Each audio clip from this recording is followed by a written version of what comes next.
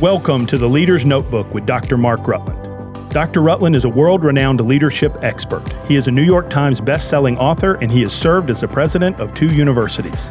The Leader's Notebook is brought to you by Global Servants. For more information about Global Servants, please visit our website, globalservants.org. Here is your host, Dr. Mark Rutland. I enjoy doing private consultation. Of course, I speak, teach, write, travel, worldwide really, but the private consultations that I do with leaders are particularly gratifying to me. Recently, after just such a session with the owner and president of a multi-million-dollar company in another state, the man said to me, at the end of the day, what exhausts me the most is the constant barrage of decisions. That's what leadership is all about. Hello, I'm Mark Rutland. Welcome to the Leader's Notebook. I'm delighted that you've joined us for this episode of a lengthy series, a 10-week series on the life and leadership of King David. If you've missed any or all of the previous episodes, they're archived, and I hope that you'll go back and catch up. But if this is the only one that you hear in the whole series, it is a standalone, and I hope that you'll enjoy it. I want to talk today about the decision-making processes of King David, some of his most important decisions. Everybody makes some bad decisions, and the Bible is perfectly clear that David made his fair share of bad decisions. But what really characterized his leadership was good decisions. Let's see if we can get behind the mind of King David and figure out what made him make the decisions the way that he made them. What was his motivation in decision-making? You know, Bobby Burns said, the best laid plans of mice and men, gang often ugly. We know that we can make all these plans and anything can go wrong, all the variables involved. So sometimes decisions have to be made on the hoof. Sometimes you can make long-term decisions and everything changes at the last minute. But what is the motivation, the character of the person behind the decision-making process? That's what's most important. And what values do they bring to the decision-making process? I want to deal with several of King David's decisions in leadership, some that were extremely important. The first deals with his decision to found a new capital for the new nation of Israel. You may not think of King David this way, but David was actually a startup entrepreneur. He took over let's put it in business terms. He took over a failing company with the former executive of which had ended his life in failure and suicide, and he's going to try to turn that around and make it successful. So he has to have that startup energy to turn a failing and fledgling company and make it successful. That company, that startup company, happens to be the nation of Israel. Well, the first thing that he has to do is establish a new internal culture. He's got to change the culture of that company. What has happened in Israel, in the company of Israel, if I can put it that way, Israel Incorporated, under President Saul, is that it's become siloed. All of the tribes are at odds with each other, and that is what Saul inherited. And to a certain extent, he tried to coalesce those tribes into a new confederation. He did found the first national army instead of the tribal armies or militias, if you will. But Saul was never really able to give Israel a national identity. And that's what's crucial to the internal culture of a company. The employees have to be able to think of themselves, and the constituents of that company have to think of themselves in terms of that greater company, greater than what they do. So you can't have all the people in R&D who are angry at the people in accounting, who are angry at the people in sales.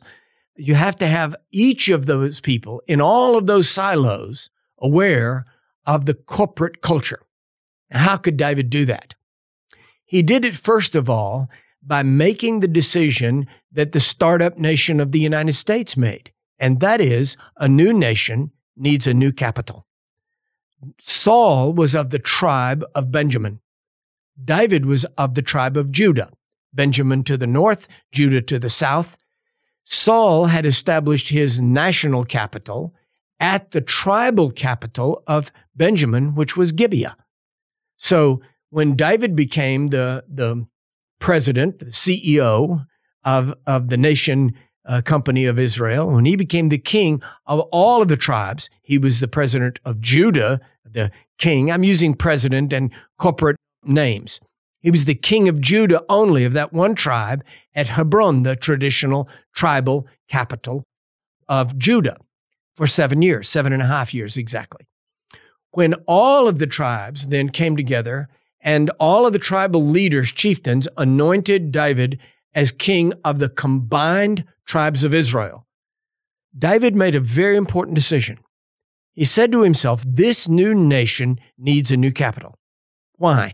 If he made the capital at Gibeah, at Saul's old capital, the Benjamites would be happy, but the people from Judah would say, our own man has deserted us. If he made the capital at Hebron, where he was, the people in the other tribes might very well say, you see, he's still really the king of Judah. Everybody from Judah would be favored in jurisprudence, in appointments, in all of those things. The people from Judah will be the most favored tribe. So David said, we need a neutral capital. That is exactly what the fledgling nation of the United States did. They said, if we make the capital in Philadelphia, Pennsylvania will be the favored state. If we make the capital at New York City, God forbid, if we make the capital at New York City, then New York could be the favored state. Or in Virginia, at Richmond, wherever they made the capital. So they made a very important decision. They carved off parts of Maryland and Virginia and formed a non-state district, the capital district, with the city in that capital district of Washington, D.C., the District of Columbia, so that the capital of the nation didn't belong any more to Maryland or Virginia than it did to Wyoming or New Mexico. Hence, it was a neutral district, a non-state district. It could never be favored, or the state in which it resided could never be favored. David wanted to do the same thing. Now, where to put that capital? David had grown up in Bethlehem, 8 or 10 miles away from his childhood village of Bethlehem. There was a Jebusite garrison, a stronghold called Jebus for the Jebusites. It was so strong, so impregnable, that they had a kind of Jebusite proverb that it could be defended, that Jebus could be defended with the blind and the lame. So they said this thing, unless you can defeat our blind and our lame, you can never capture Jebus. So David, remembering Jebus, took Joab and the army, and one of the first things he did after he became king, CEO of the new Israeli nation incorporated, he went to Jebus and captured it and renamed it Jerusalem. So that now Jerusalem became the capital. If you were from Asher or Dan or Gad or Judah, your capital was Jerusalem. It's an extremely important decision, and a decision that has lasted for 3,000 years. Jerusalem is still the capital of Israel. It's never been the capital ever in history of any other nation. Though it has been the possession of other nations, it's never been the capital of any other nation, and Israel has never had another capital, unless you count the divided nation of Judah and Israel when the capital for the northern part was in Samaria. But it's always been the capital. It always will be the capital because David established it 3,000 years ago. Now, what was his motivation? We could put it down to pride or ego or whatever, that he's the one who conquered Jebus, but he didn't name it Davidium. When Alexander founded a city in Egypt, he named it Alexandria the Great. When Constantine founded his capital of the eastern division of the Roman Empire, he named it Constantinople. So when David established the new capital of Israel, he could have named it for himself. Instead, he named it Jerusalem. And that reveals to us that the basis, the background of his decision was not simply ego. The second thing was that David understood the issue of corporate culture. He knew that everyone had to think of Jerusalem as the capital. So he established the national offices there. His capital was there. His house was there.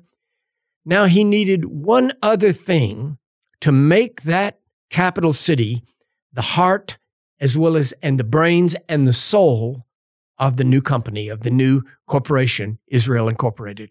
What could that be? The Ark of the Covenant. So David sent back to the old military capital, Baal Judah, where the Ark of the Covenant was being kept. And he said, I want to bring the Ark of the Covenant to Jerusalem. Now that would make Jerusalem, you see, the military, political, economic, and religious center of the new nation. David was making a very important strategic decision. We have to believe he was also making a good decision spiritually, religiously. He wanted the religious center life of Israel to be at Jerusalem. So those are two good decisions.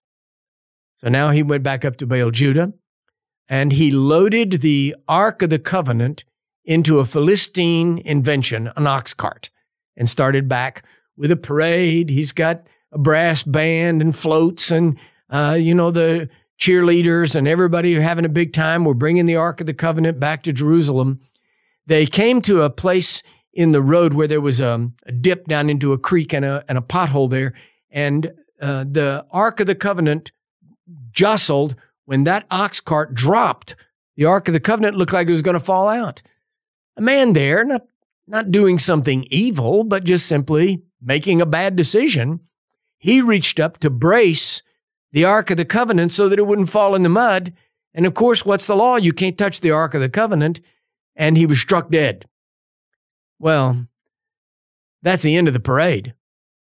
David offloaded the Ark of the Covenant, parked it at the house of a man named Obed-Edom, and the parade slinked back into Jerusalem. So David had made two good decisions. Then he made a bad decision because he was doing a good thing in a bad way or a good thing in a stupid way. I can't say that I'm clear that David had evil motives in putting that Ark of the Covenant into an ox cart. What I think we can say clearly is that David did not take the time to find out, how does God want this done? And God had already said how to do it. The Ark of the Covenant was to be carried on poles with the priests were to carry the Ark of the Covenant, not to put it into an ox cart. So David made a very good decision with Jerusalem. He made a very good decision to bring the Ark of the Covenant. Then he made a bad decision by bringing the Ark of the Covenant in the wrong way. Several months later, David remembers the man where he parked the Ark of the Covenant, Obed-Edom. And remember, the last time he saw the Ark of the Covenant, it struck a man dead. David thinks, oh my, Obed-Edom may be gone and may have wiped out his whole family. So he sends someone there and says, what's the situation with Obed-Edom? This guy returns with his report, and he says, Your Majesty, Obed-Edom is blessed beyond measure. His fields are producing more than his neighbors. When it doesn't rain on anybody else, it rains on him. The cows are giving more milk. The crops are growing. His wife is pregnant with twins. Everything is being blessed. And David now makes another good decision. That which he deserted and abandoned because of fear, he remembers because of faith. He says, now I know this, the Ark of the Covenant. This is not God's instrument to hurt us. It's God's instrument to bless us if we do it God's way. So now David goes back to Obed-Edom's house, same parade, same brass band. The Boy Scouts are carrying the flag, the whole thing, cheerleaders, batons throwing, everything like that. But this time, he doesn't load the Ark of the Covenant in an ox cart. The priests carry it. And David brings the Ark of the Covenant back to Jerusalem. It's a significant and lasting decision. It was very, very important. What was David's motivation? This is what we're trying to figure out. What made David make good decisions when he made good decisions? His decision was for the good of his people. Executives, leaders make the best decisions when they make decisions that will bless the most people, and they resist the impulse to name everything for themselves. Jerusalem wasn't named for David. The temple wasn't named for David, where the Ark of the Covenant was going to be placed later in the next generation. David was making good decisions when he made the best decisions. He was making good decisions out of a pure motive to rebrand the company from the inside, change the culture, and bless the most number of people. Well, I hope this has been helpful to you today. We're all making decisions all the time. We can make bad decisions. Most bad decisions are made because of bad motives, because we don't take the time to know God's way to make the decision. Most good decisions are made because we're making the right decision for the most number of people. I want to tell you about this book, David the Great. This book has been a tremendous seller for global servants, and I want you and all those that you care about to have this book. It's time to do your Christmas shopping. And if you haven't done it already, these books are usually $20 each. But what I've asked my staff to do is, if you will go to drmarkrutland.com and you order this book, you can get as many as you want for half price, all of them for half price. So a case of these is 36. So you can get a whole case for $360 and your Christmas shopping's done with one box. There are also all kinds of other products there, other books that you may want to get. Load everything you want in your cart, and immediately they'll knock 40% off of everything that you want. And I hope that you will enjoy these books and all this material. This offer expires on December the 15th, so I hope that you'll jump right on it. Go to drmarkrutland.com. Use promo code Notebook2020 and get all of these things at 40% off. Now, let me tell you about a couple of other things. If you'll go to our ministry website, globalservants.org, you can sign up to receive a free copy of our We Serve magazine, a beautiful, slick magazine that I know will be a blessing to you. On my website, drmarkrutland.com, we're at a time where people may need a word of encouragement. And I just want to give you that. There's a sermon there called The God of the Unlikely. At the top of drmarkrutland.com site, you'll see a red banner. If you click on that banner, you can get that sermon in any format that you want it. Well, Christmas is coming. It's time to do your Christmas shopping at drmarkrutland.com.